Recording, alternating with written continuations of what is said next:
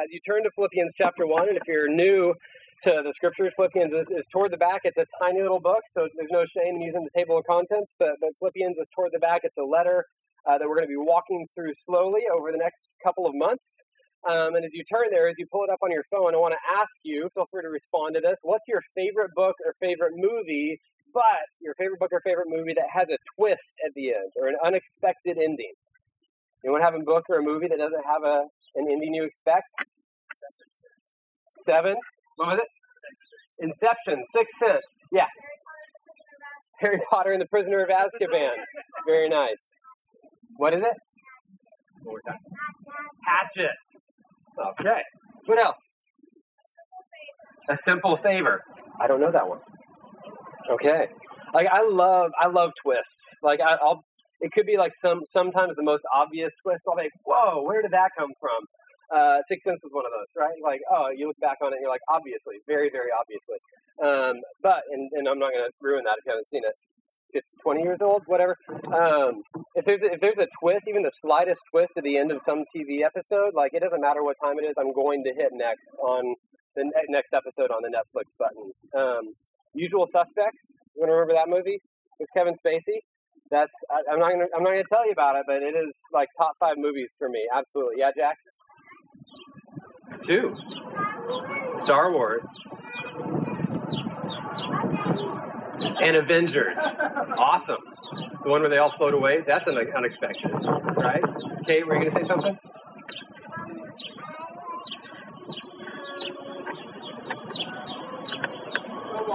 Moana.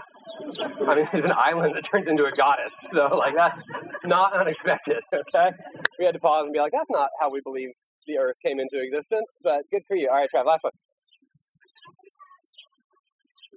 2 movies. Tell me real quick. Star Wars and Harry Potter. There we go. Okay, so I, as well as many of our children, love movies with twists, TV shows with twists. One of my favorite fiction authors is an author named Daniel Silva, who has like 20-some books. His protagonist, his hero, is a Israeli assassin whose cover is an Italian art restorer. And so these books are just like, they're spy stuff and culture and art and politics and religion. And, of course, a lot of things blow up. It's awesome.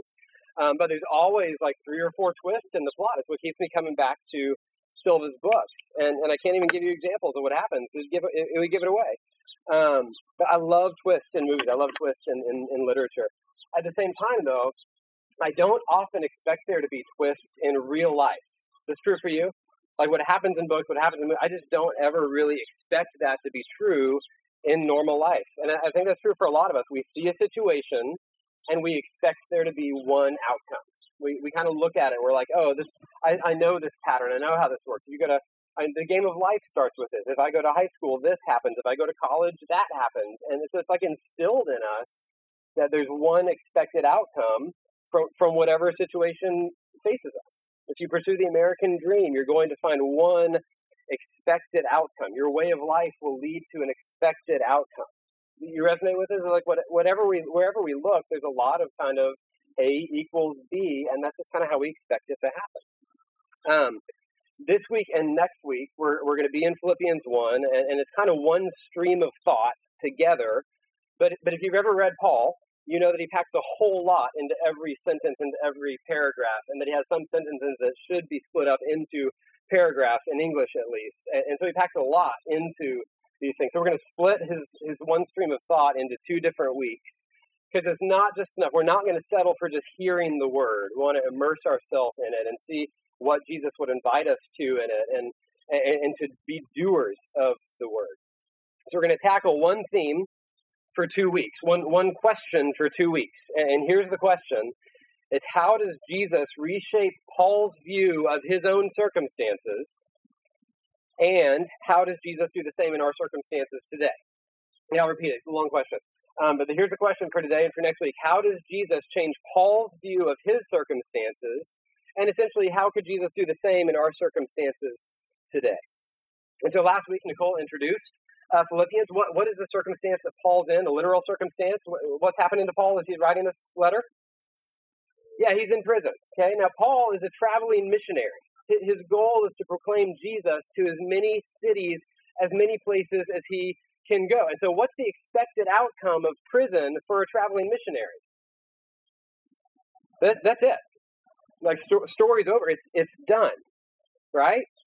But Paul's going to show us by his own circumstances, both this week and again next week as well, that in Christ, God actually leads him to some unexpected outcomes of Paul's own circumstances. Some unexpected outcomes. And if that's true of Paul, then we have to ask, could that be true for us?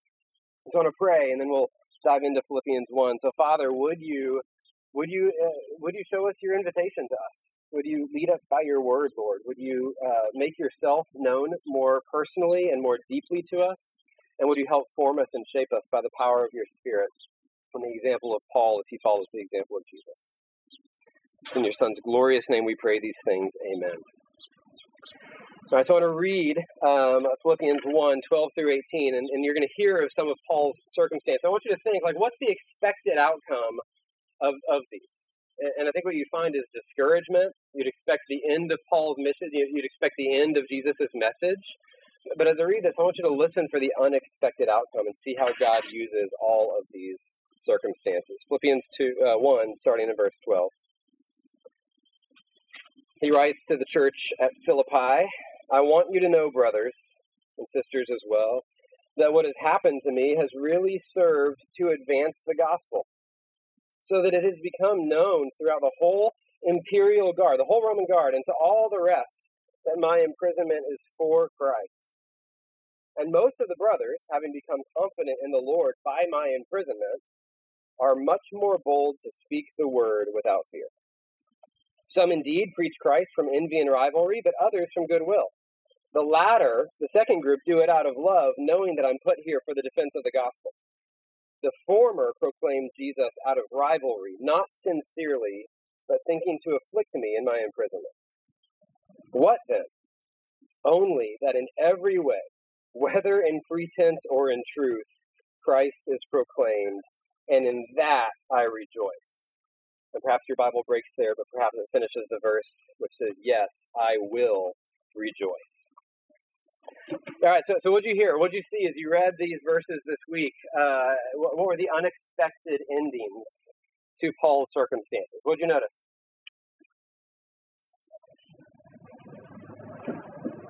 Anything? Yeah, fellow believers get more bold rather than less bold. Yeah, in verse 13 and 14, you see that. I'm going to kind of comment on some of these.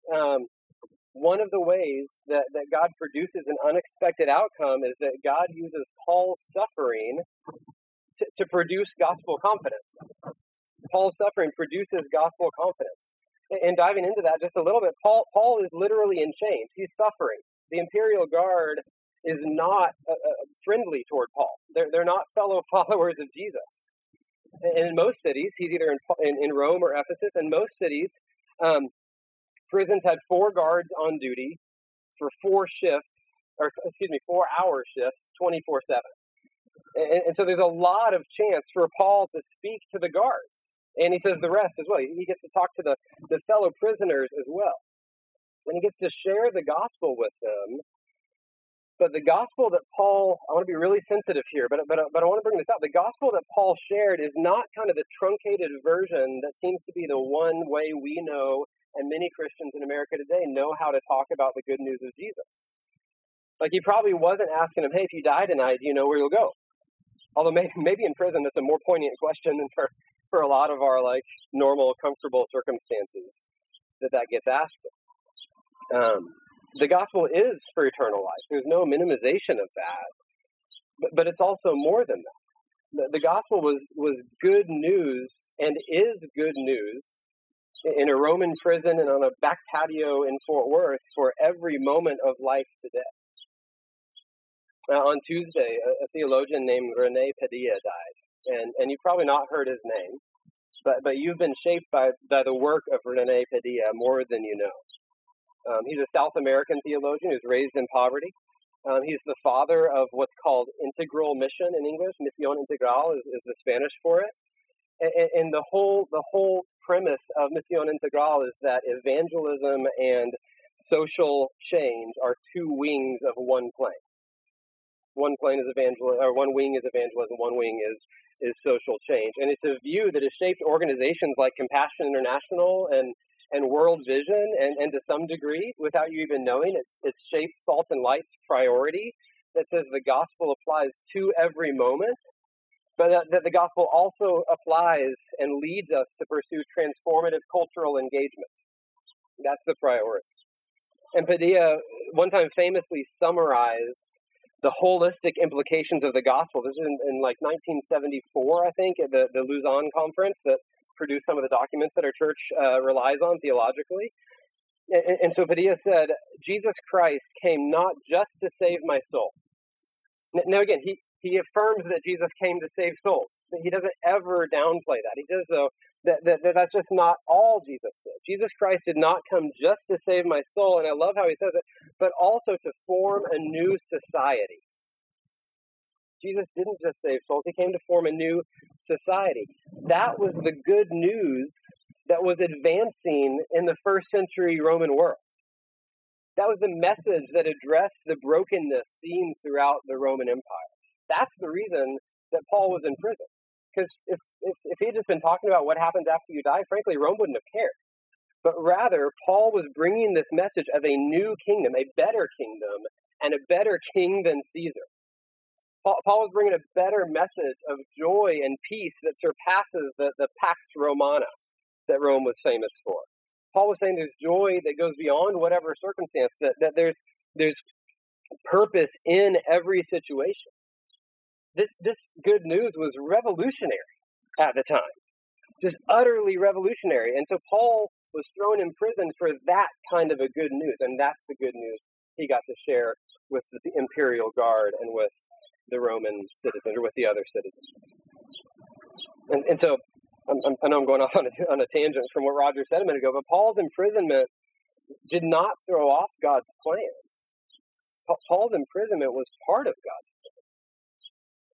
And we need that same message, Paul's message, Jesus' message, Rene Padilla's message today, as much as first century Rome and Ephesus and Philippi needed it. Jesus is Lord. Jesus is creating a better community because he is a better Lord. Jesus is correcting every wrong in the world because Jesus conquered the world and is conquering the world. And so if this message is true, then there's even good news for Paul when he finds himself suffering and in chains. Like he had a captive audience for no pun intended, but pun intended. He had a literal captive audience for folks to hear this message of good news of a better king.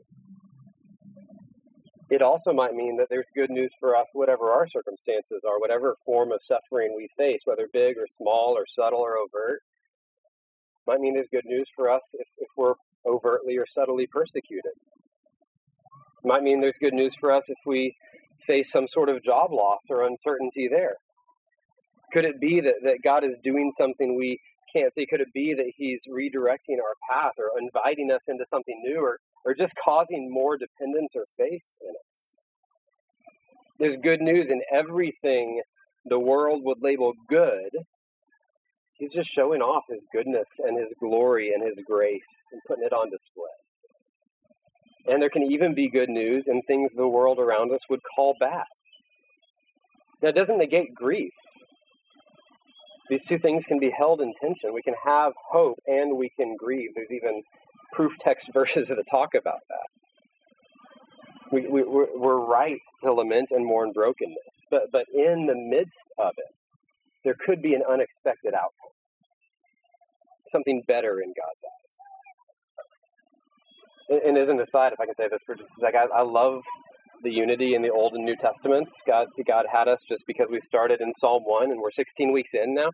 God had us in Psalm 16 tonight, and there's a lot of echoes of Psalm 16 in Paul's words. God, you're my chosen portion and cup. You hold my lot. Paul's echoing some of that. I set you always before me because you're at my right hand, I'm not shaken. You can't help but sense some of Paul's own confidence in this message. You won't abandon my soul to Sheol. In your presence, there's fullness of joy. If David could write that before Jesus came, hoping in the promise of a Messiah, how much more can Paul say and echo the same kind of confidence? How much can we echo the same kind of confidence looking back at what Jesus has already done? And so that's the confidence that Paul's imprisonment instilled in his brothers and sisters. Last week, Paul introduced himself as a servant of Jesus Christ. And we know this. If you serve one master, then you don't have to worry about others. Have confidence. Be bold, sisters and brothers, Paul might say. If we serve Jesus and we believe that he matters to all of life, then there's nothing else to fear. And so God used Paul's suffering to instill confidence. There's nothing else to fear. If he can be doing this, how much more can I, outside of prison, have confidence? Is that good news? What else? What else do you notice as far as Paul's circumstances and unexpected outcomes? There's a couple more that I see, at least. What do you notice? I've already said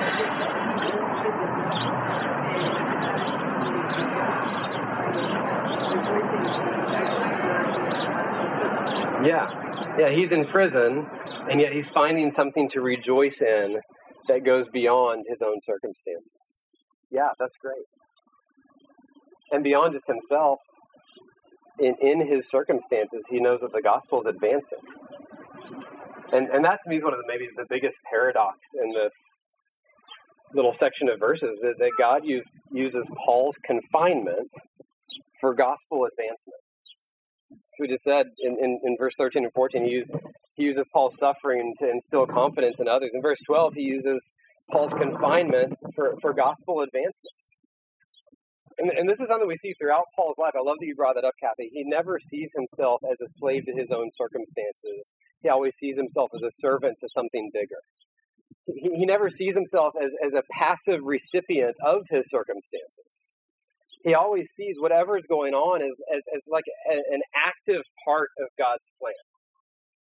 Paul always sees that everything has a purpose. And I want to say that again, but as I do, I want you to think of this past year and whatever this past year has held for you. Is this sentence hard to say? Is this a hard sentence to believe? Paul always saw whatever happened to be an active part of God's plan, and Paul always saw that everything had a purpose. Is that hard for you? Can we honestly say that with Paul? Or is there part of it that goes, man, that's an aspirational goal for me. I wish I could say that, but I just don't know. There's moments of that I would say, that's where I'm at. I don't know if I could say that. But that's true of how Paul started the church at Philippi.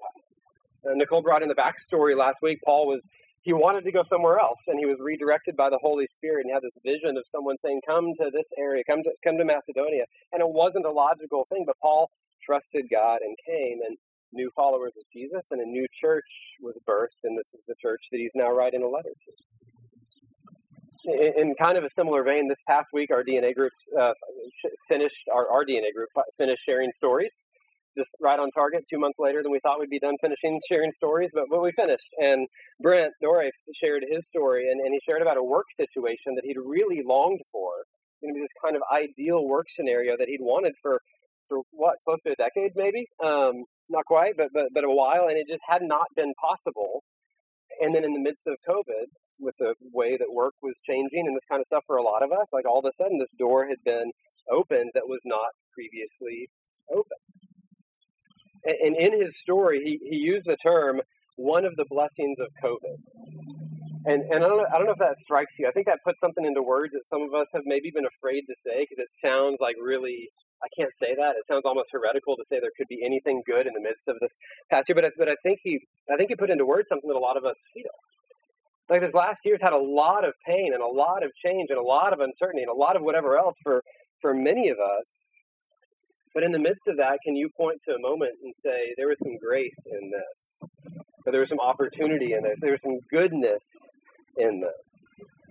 And if so, then this past year is like a lot of life, just maybe a more overt picture where there's always elements of pain and hurt, and yet in the midst of it, there's always elements and pieces and glimpses of beauty and good. This is Paul's mindset. In Jesus, every circumstance has purpose. Why can he rejoice? Like Kathy said, Kathy just disappeared apparently. But why could he rejoice in every circumstance? Because Paul sees that in Jesus, every circumstance has a purpose. Verse 12, he says, "What has happened to me, even his arrest and imprisonment, served to advance the gospel." That's an unexpected outcome. Like, think about this. Confinement is literally the one thing confinement's supposed to do is to cease the movement of something, right? In this case, it was supposed to cease the movement of Paul, cease the movement of the gospel, to stop the gospel from going forth. But God had an unexpected plan here. Even in prison, the gospel went forward. The gospel continued to move through Paul's, not despite, but through Paul's confinement. And then, as we just said, he got to share the gospel with a bunch of guards and prisoners. Here's the last thing that I notice in these verses, and then we'll see if you see anything else. Verse 15 through 18, God uses selfish ambition for gospel proclamation. So he uses Paul's confinement for gospel advancement. He uses Paul's suffering for gospel to instill gospel confidence, and then God uses even selfish ambition for gospel proclamation. In 2019, I was hired by a Canadian missions organization who at the time had this vision of expanding their church planting efforts into multiple organizations. They're going to partner with a lot of different organizations and denominations, and they were going to expand their church planting efforts into different countries. And it was a great vision. It was a very kingdom-minded vision. There was immediate fruit. Like in multiple countries, churches got planted. It was just like unexpectedly quick fruit. And so I started with them full-time on June 1st of 2019. And then on June 3rd of 2019, solid 48 hours later, this announcement came out that they were cutting the church planting branch and that they were cutting all non-Canadian efforts. So that was cool. The explicit reason that was given, and again, we're thinking of like selfish ambition here is what Paul's mentioning. The explicit reason that was given is that the denomination who owned this organization wanted to limit its work to only serve their denomination and to only serve Canada. And as an American, I want to be sensitive to other cultures. It felt pretty selfish. It felt pretty limiting, especially since they had just seen and gotten a report of like within a couple months leading up to this, like some disproportionate, amazing fruit. The whole executive team was gone. The board of directors was in disarray, and all the fruit and all the nations and all the partnerships just essentially disintegrated. And on the personal side, you can imagine, put yourself in those shoes. That was really hard. It was really confusing. We just prayed about this. We walked through a long discernment process. It was affirmed by the church's elders. It was the right move. What now is happening? Why is this happening? And now, 2 years later, is June 1st, so almost 2 years later, there's a few answers to what was happening. I didn't see them then, but now I can look back and go like, man, God used that very brief season. I was with them part-time, and they kept me on for a little bit afterwards. So it was about a 4-6 month season, all said and done. God used that time to grow me in his view of the church and his view of the nations and his love for other things. Like there's still like, for such a brief season, personally, God grew my vision for what he was doing around the world and what churches could be. God cared for our family and grew our dependence in really unexpected ways. And frankly, today, as I was reflecting on this, as the story came to mind, I can't imagine what it would have looked like for a Texan to work for a Canadian organization during the majority of 2020. So I probably would have ended up jobless somehow. And so I don't know if all of what God is doing, but there's some grace and there's some moments as I look back at that. And then beyond just personally, 2 new organizations birthed out of the disintegration of that one in 2 different countries, and at least 3 other organizations that I know of. Their efforts have been bolstered as staff got redistributed and this kind of stuff. And so I don't equate that situation. I'm not trying to say at all that I was like Paul, but these verses were really meaningful to me. Paul's response to what seemed like a selfish opposition, like an unjust and an unwise, confusing thing, his response to that was really, really helpful for me during that year. the denominations seemed selfish, even jealous of the gospel fruit that was being produced in other denominations and in other countries that weren't their own. There was some legitimate envy and rivalry, to quote Paul in these verses. But through that selfish move that hindered one organization, Jesus was more proclaimed in Canada and in the States and in the world through different people and organizations that started out of that one decision. Does that make sense? And so to these verses, we don't know exactly who Paul's opponents were. He talks about having opponents here. Perhaps they were a legalistic Christian sect. He writes about that in other New Testament letters, folks who wanted to stick with some Jewish traditions and said you can't be a Christian unless you follow things like circumcision. Perhaps they were folks who weren't believers, who were just stirring people against Caesar, and Jesus was kind of a famous, convenient name to be pointing to. If you're confused by that, we still see this today, where folks who probably don't actually know Jesus still use the name of Jesus to promote their own message or their own politics or their own platform. Similarly, we don't know exactly how they were hindering Paul. Again, some folks think that they were blocking Paul from receiving some of the resources that were given to him. There's a vein of thinking that's pretty legitimate that says it could be a racial thing because Paul was a Jewish of Jewish heritage and in a Roman-based prison, and so there could be some racial tension here. Maybe it was just even accidental. We don't know. We don't know who was opposing Paul. We don't know how they were hindering him. But whatever it was, doesn't really matter. Because Paul's response would have been the same no matter who they were, no matter what the hindrance was. His response is like this beautiful indifference, if not outright celebration. What's he say in verse 18? The name of Jesus is proclaimed, so I rejoice. Whether in pretense or integrity, I rejoice. And I look at that and I go, wow. Like, could I, put yourself in my shoes, put yourself in Paul's shoes, could I look at other veins of Christianity? Prosperity gospel, those that are more conservative than I trend, those that are more liberal than I trend, wherever we are on that spectrum. Could I look even at people who probably like convenient Judeo-Christian values, but who likely don't know Jesus? And when they maddeningly invoke Jesus' name for their own purpose, could I say, if there's even a glimpse of truth in their viewpoint, could I say, at least Jesus is being proclaimed, and in that, whether pretense or integrity, I rejoice. Could you say that? Could I say that?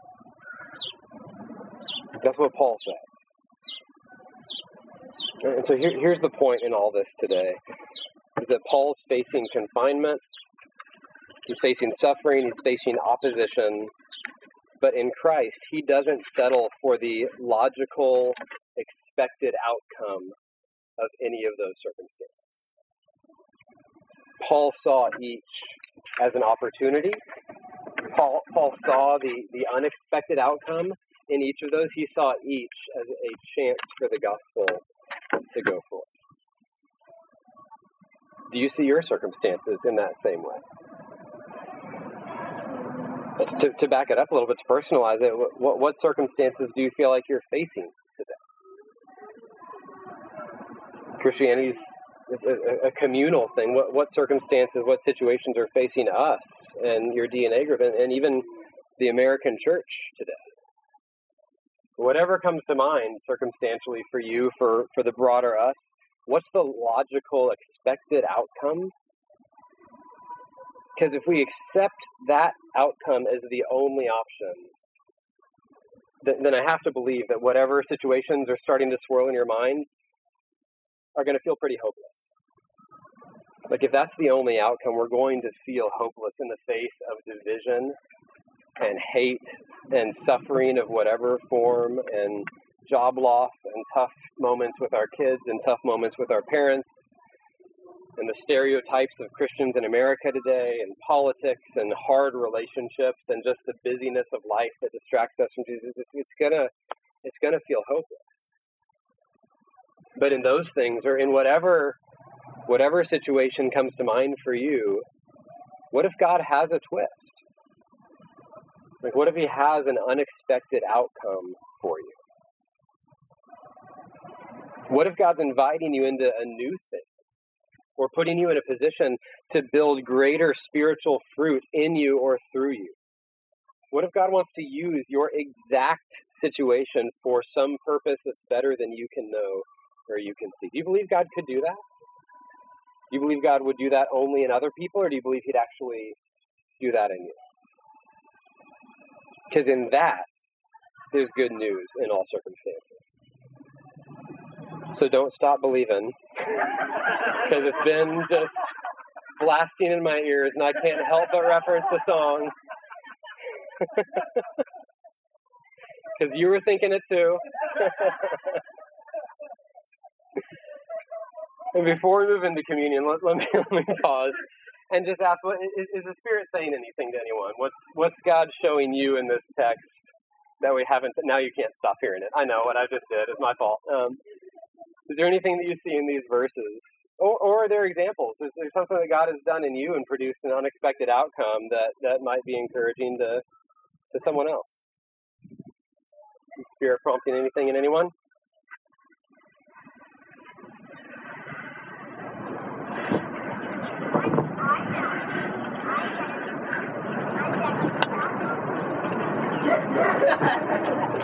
Ben, is that for everyone, or is that just for you guys? Just for you guys? Okay. Just want to make sure. Anything come to mind?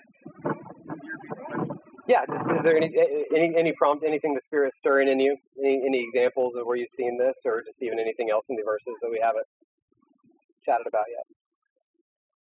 Kind of an open question. Does God have anything through you for each other?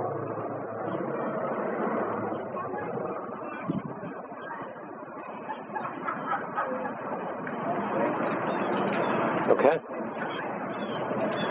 If God brings things to mind, I'd encourage you, share with DNA folks, stick around afterwards. He's doing this all the time. And we're going to kind of leave this message halfway done. We're going to pick it up next week. There's going to be just a little bit of kind of a cliffhanger ending, because he continues the stream of thought that he's on. But I think that's probably enough, maybe even too much for some of us to be able to chomp on this week, of what is God doing in my circumstances right now? What unexpected outcomes might God have for me? There's the question for us to pay attention to this week. But I want to close with this. Do you know what it was that made all the difference to Paul in his circumstances? Do you know what his worldview was that can help us by his example in our own circumstances? It's that Paul was not really paying attention to himself, but rather, this is a point Kathy made earlier, had his eyes unswervingly focused on Jesus. And that's a theme we're going to see all throughout Philippians. Paul says, don't look at me, look to Jesus. My very life, we'll see him say next week, only matters if it's lived in light of a bigger picture and in light of a better story. And so Paul consistently, through this book and through his life, will point away from himself and his own circumstances, and will point to Jesus, and will point to God's bigger purposes. Again, Paul gets sad. He mourns. He grieves brokenness, and yet he's consistent and unswerving in looking away from himself to see what God might be up to. And so grab your little communion cup if you didn't get it. I need to figure out where I put mine. And if you're new to this, the little white thing on top isn't just a design. That's the bread is a loose term, but it's the wafer, and then underneath is the grape juice. But even in Paul's example in these verses, he's echoing something bigger and more true of our Lord Jesus. And here's what I mean. Whatever Paul faced, Jesus faced more. Whatever we faced and face and will face, Jesus faced more. Like follow me on this. More than Paul and more than we ever will be, Jesus was opposed, right? More than just being confined to a prison, Jesus was dead and buried in a tomb.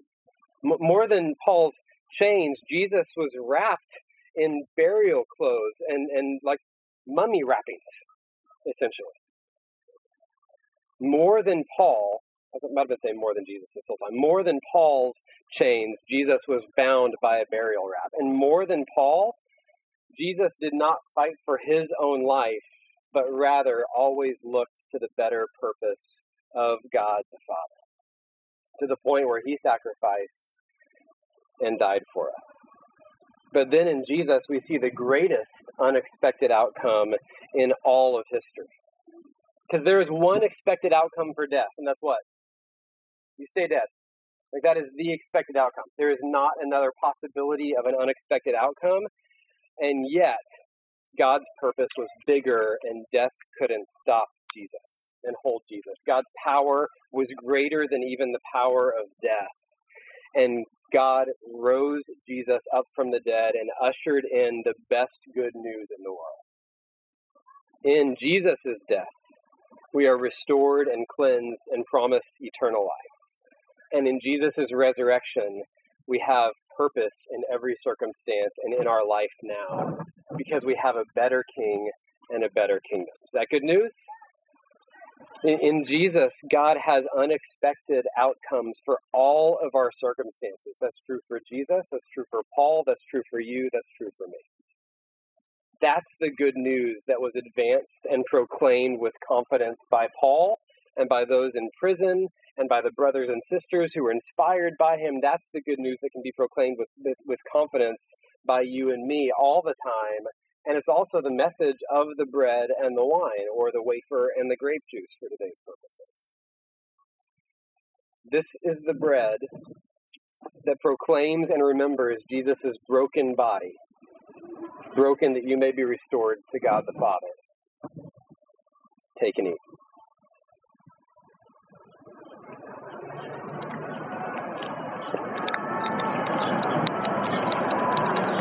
And in this cup, we remember and we proclaim that Jesus' shed blood was spilled on your behalf, for you and for many. Take and drink. God, this is our proclamation. This is our declaration. This is our remembrance. This is what we believe to be the best good news in all of history. Jesus, thank you for changing every circumstance. And God, with Jesus, with Paul, we rejoice, yes, and we will rejoice. Amen?